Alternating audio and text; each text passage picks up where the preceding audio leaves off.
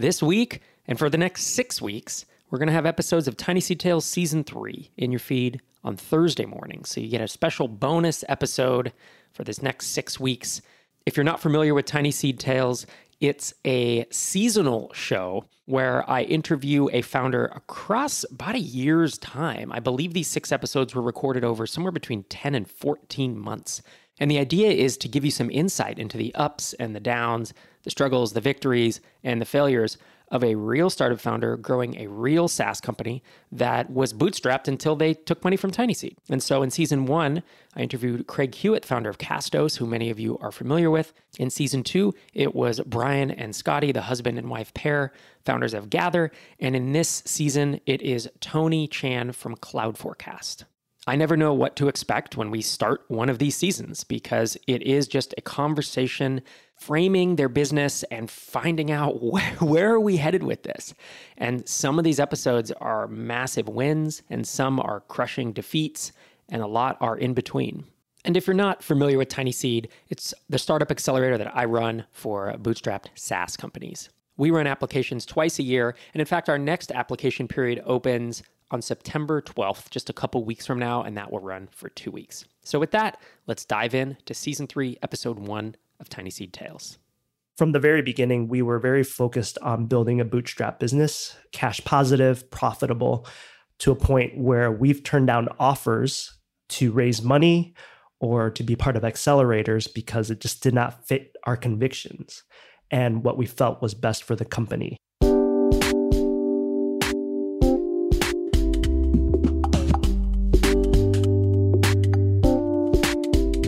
Welcome to TinySeed Tales, a series where I follow a founder through their struggles, victories, and failures as they build their startup. I'm your host, Rob Walling. I'm a serial entrepreneur and co-founder of TinySeed, the first startup accelerator designed for bootstrappers. We're back with a third season of TinySeed Tales.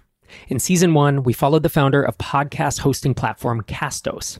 And in season 2, we followed the co-founders of Gather, the interior design project management software. Both companies have more than doubled their revenue since their seasons aired, and Castos closed a $756,000 funding round.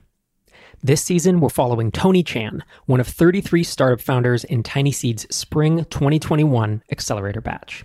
I'm Tony, and I'm the CEO and co-founder of Cloud Forecast. Cloud Forecast helps engineering teams manage and get better visibility on their Amazon Web Services costs through easy-to-understand report. So our main product is a simple daily email that summarizes everything they need about their AWS costs, and our goal is for them to understand what's going on with their bill in less than 30 seconds so they can focus on technical items that help grow the business and not financial reporting, and that's where we come in.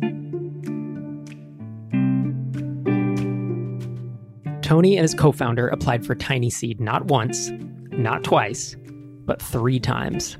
And as they say, the third time was a charm. He and his co-founder were convinced that our accelerator was a perfect match for them, and we were impressed with their continued progress and tenacity. Before starting Cloud Forecast, Tony was employee number 2 at a company called Perfect Audience. His role there was something of a business jack of all trades, handling customer success, support, and sales. Now he's leveraged that experience to run sales and operations at Cloud Forecast. His co-founder, Francois, handles the technical side of the company. Together, they've been working on Cloud Forecast full-time for 2.5 years as of this recording. We recorded this episode in July of 2021.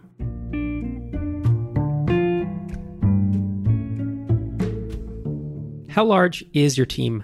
So it's just Francois and I. A lot of companies are pleasantly surprised when we're on a sales call and we say, you're looking at the company. Even our current customers as well, they think that we have a big team, but we are about to onboard.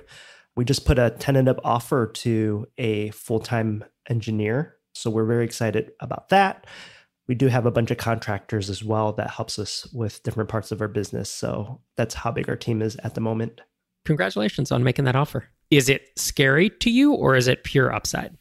It is both, because we're moving from us doing the work and having everything we know in our heads to putting all that information on paper or in an operation process and trusting someone to do the same thing or have a similar output as us. I think that's scary, right? We're moving from just strategically how do Francois and I activate and do the work to scaling and pushing other people to do the work. It's also scary on a personal level that we have someone on our payroll that relies on us for the food and the shelter and the monetary part. So this is definitely a very new experience for us because like the money we make filters back to the employees we hire. So it is both. It is huge upside and we're very excited, but also there's the strategic and big picture thinking of like, how do we make sure that the person we're hiring is very successful in what they do and setting them up for success and being very thoughtful about the whole process. Yeah, that concept of letting go of a little bit of control, that is a very common refrain and a common feeling I think every founder faces with their first or second or third hire. And I think a big mistake that a lot of founders or even CEOs or just early entrepreneurs make is you have these things and you want to hand them off. And instead of delegating them, you abdicate, which is you just dump it on someone and don't check back in. You don't give them the guidance. You don't answer the questions. You don't provide the proper, as you said, procedure, or whether it's just proper instructions or the tools they need to succeed. And that's why I'm glad to hear you say it's exciting, but it sounds like you feel there's pressure on you to make sure that this new hire is successful in the role, not just that they show up and take a bunch of stuff off your plate. Why did you and Francois decide to apply for TinySeed? I think there were a few reasons. The money is nice, helps us take bigger risk. We would not have even thought of hiring people or putting money into people without the $180K that we got from TinySeed. So that's one very small factor on our side. I think the vision of what TinySeed is, the mentorship, the community aligns perfectly with what we've been very convicted about on how we should build Cloud Forecast. From the very beginning, we were very focused on building a bootstrap business, cash positive, profitable, to a point where we've turned down offers to raise money or to be part of accelerators because it just did not fit our convictions and what we felt was best for the company. We recognize what we do won't be a unicorn. We operate a very niche market with Amazon Web Services. It could be a nice $15, $20 million a year business. And I think for us to get there, we need people behind us that understands that also have that same conviction as well. So it was a very natural fit for us to apply 1, 2, or 3 times. And we would have applied a 4th time as well if needed, and as many times as possible because we felt that it was just a perfect fit. At the moment, Cloud Forecast's annual recurring revenue is about $180,000. But I want to challenge Tony's assumption that this company can only be a $15 or $20 million business. He might be thinking too small. As Tony and Francois get further into this journey, new avenues will open up that weren't obvious at this early stage. Maybe they sell at 15 to 20 million, or maybe they operate it as a profitable company, or maybe it continues to grow. Any one of these options is life-changing. I'm not saying they need to think bigger, it's really up to them. But to think that Cloud Forecast can't get bigger, or that it's not in the right space to do so, feels like a limiting belief. TinySeed is all about guiding companies on the path that best fits them. I asked Tony why he and Francois didn't opt to raise venture capital. You could have kept bootstrapping and not taken any funding. Obviously, you already described why you took money from TinySeed and the community and the mentorship and the guidance and all that. But I think, especially given that you and Francois had lived in the Bay Area, you have connections there, you had worked at a YC venture-backed startup in the past, you could also have said, we're not going to do something like TinySeed. We want to raise venture funding. Like with Cloud Forecast, we want to go big. We do want it to be a unicorn. And we want to go out and try to raise that pre-seed or that seed round, Series A, whatever, that puts us on the track to get really, really big. Why not do that? Yeah, I think it's a life stage, lifestyle question that every founder has to personally ask themselves. As I alluded to, we did turn down possible venture funding that would bring us to a different trajectory. At Perfect Audience, that was an angel round, so it was on a VC track. And we grew from 0 to 8 figures in ARR in about 18 months. And that was a whirlwind. We were in our early 20s. We had the energy to do it. Francois and I worked long hours. It was fun. It was satisfying, and it was great. And we had a blast doing it. However, just kind of looking back and pulling back, I don't think I can do that at my mid-30s at the moment and have that same energy. Priorities have changed. Francois and I are married. Francois is about to have a kid. I think as you grow older, your priorities and what's important to you changes. Like at the time, we were single, not married. So life was work all the time. Whereas now life becomes our wife and spending time with them and going on vacation and having a good work-life balance, and Francois having a kid, right? That is a milestone in life that changes as you grow older. That is quite different from your early 20s to us being in our mid-30s at the moment. So I think that's like a personal decision that we made. We've done it before. We experienced it. That was great. We don't want to do it again. It's also a business decision too, and how we want to frame our business model. So if you look at Cloud Forecast compared to all the other players in the space, they've all raised venture capital. They all raised a ton of money. But by doing that, they've all increased their prices 100-folds and building a business model where it's a percentage of their AWS costs. And that's because they're beholden to their investors, right? They need to be a unicorn and they need to do that. However, charging a percent of your AWS bill, 4 to 8%, is that really in the best interest of those companies, right? I believe the only reason why they need to do that is because of the money they've raised, and there's a level of expectation of growth that they have. Whereas for us as a mostly bootstrap founder, our business model flips. Like, we are beholden to the user. We charge a flat fee, and we feel that that's the best way to take care of our customers and not have ulterior motives, and be able to have that transparency as well that we have in terms of our business model. So it's a business model thing as well on our side. In essence, you're able to use your competitors, perhaps their biggest strength, which is all this investment money, you're able to use that against them as a competitive advantage. Right. And if we raised VC, they're all going to tell us the same thing, right? You need to 100x your price, and you need to go after enterprise deals that are 2, 3, 4 years, that are huge in percentage of spend. We feel like flat is the most transparent way we can price our users and have them feel that we don't have ulterior motives on that side. And our customers love that. The ability to keep their price low is a competitive advantage for Tony and Francois. Not only that, but when you're beholden to venture investors, there can be an additional mental burden. Founders taking part in TinySeed won't have that experience, but the cash we've given Cloud Forecast has required its own mental adjustment. I think our focus at the moment has been in a lot of different places, right? We're thinking about hiring.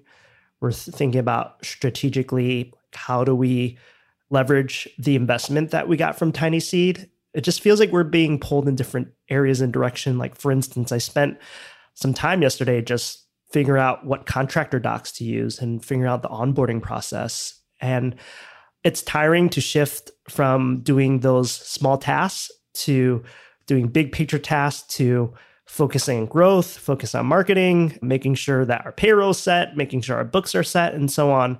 So it just feels like we're being pulled, or me personally being pulled in so many different directions as CEO.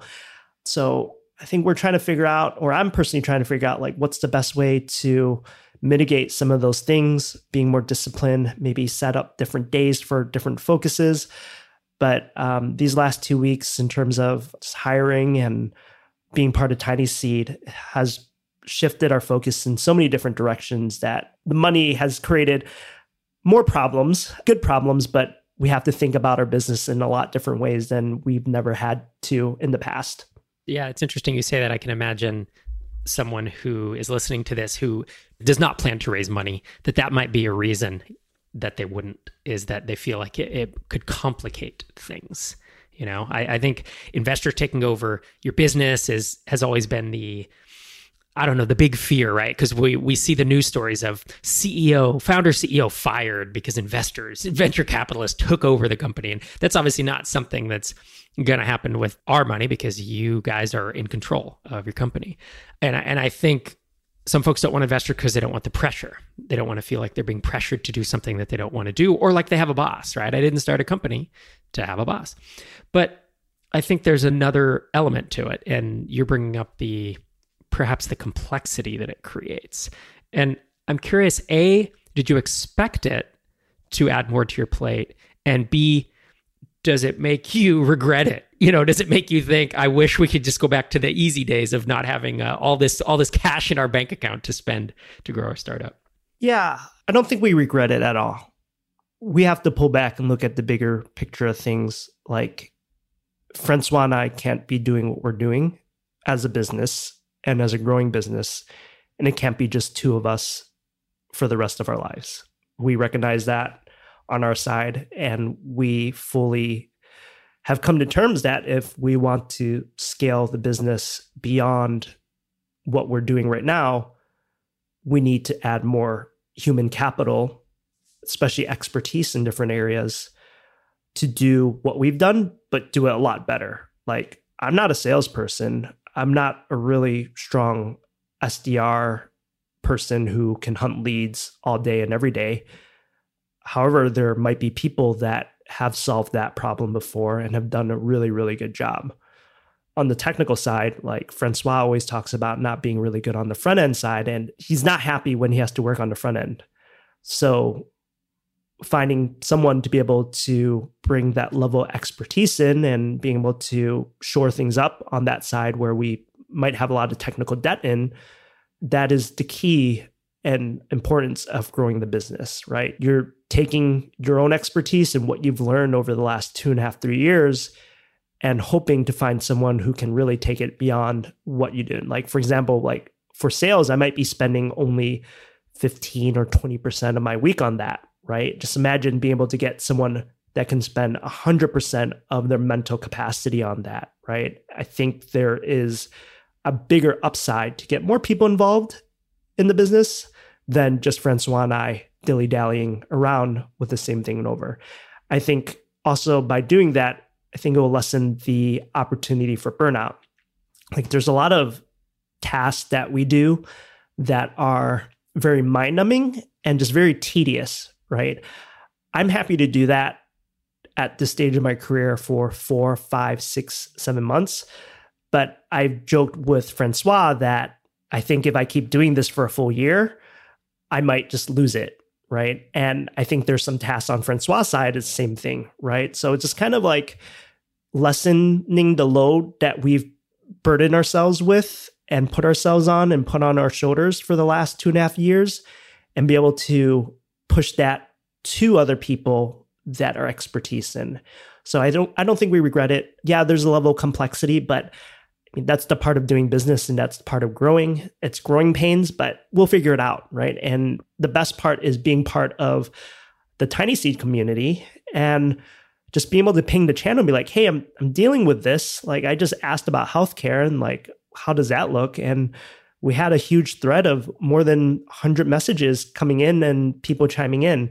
So there's a level of comfort that we have a community backing us as well, and a family backing us as well, that we can just ask questions and someone has dealt with that problem before.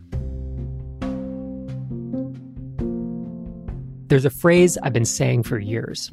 Venture-backed companies fail when they run out of money, and bootstrap companies fail when they run out of motivation. I've spoken about this before. It's hard to feel satisfied as a founder when you're always looking to the next milestone. Money probably won't be the issue for Tony and Francois, but we will be keeping an eye out for signs of burnout. As we wrap up our conversation, I asked Tony about his expectations from now until the next time we talk. Between now and the next time we chat, I'm curious, what's on your mind as maybe the biggest fear? The thing that you think is going to keep you up at night? Not literally, hopefully it doesn't keep you up at night, but what are you concerned about? What are you scared of? Yeah, I think the biggest fear, there's a few. As mentioned, we are onboarding our first full-time hire outside of Francois and I, and a part-time hire on the growth side. And I think the biggest thing that we're thinking of, and the next time we chat, I believe that will be their first week of working. So Francois and I have pretty much a week and a half to think about how can we onboard them so they can be successful and do their roles and do their jobs really well, right? Not only on a business level, but also how can we help them personally grow, right? Them taking this job, it's not only for them to help us grow the company, but they're looking for external motivation, whether it's personal growth in certain areas, wanting to work at a startup so they can learn. But how can we be thoughtful and provide that opportunity so they can feel that they're contributing, but also growing personally as well? And that's scary, right? To be responsible for a person's onboarding, and not only on the business side, but on a personal level as well. So that's something that Francois and I are going to start thinking about next week and a half and 2 weeks. The other thing too is are we making the right decisions? Are we spending the money the best way possible, right? We've been very conservative with how we spend the money. And are we moving too fast? Are we moving too slow? Are we doing it the right way? Those are the decisions that we keep up at night because we care very deeply about how we run our business. We care very deeply about the employees we're about to onboard. We care very deeply about investors or specifically TinySeed, that have given us the money to be able to grow. And I think it's our biggest strength that we care a lot. And it's our biggest strength that it goes to a point where we want to be very thoughtful about it, but it's also, it's scary, right? And that can be a weakness as well, because sometimes we can be too conservative and not be able to pull the trigger right away or make decisions fast enough. So I think it's a flip side. So that, in my mind, that's my biggest fear. Hiring and onboarding properly, and big pictures, are we doing the right thing? And that's something that we always constantly asking ourselves, are we doing the right thing? And the flip side of that coin is, what are you most excited about, most looking forward to between now and the next time we chat? Yeah, it's kind of related to that, because at the same time, we're scared out of our minds, and there's just so much thought process to onboarding, and that is fear. But we're also trying to remember and think about the bigger pictures. We just hired our first full-time hire, and she will be ramped up in 2 weeks. And the SDR should be ramped up in about a month. And if done properly, thoughtfully, and just being able to let them run with their jobs, this should help us scale our revenue and scale our company further. So instead of Francois and I thinking about just the everyday thing that we need to do to grow our business, we have other people that can help us now. It's kind of like Lord of the Rings, right? We're getting more people as we go on this journey to help us get the ultimate prize or achieve the ultimate prize. But it comes with a whole set of problems, as we've been talking about. But I also have to have a big picture mindset that these are good problems to have on our side.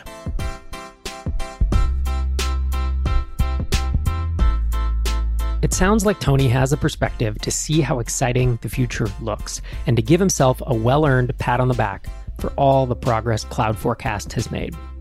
Check in next time to see how Tony's new hires onboard and adapt in terms of both business success and personal growth. Plus, we'll see how the team at Cloud Forecast handles the new spending power that's burning a hole in their proverbial pockets. That's next week on TinySeed Tales.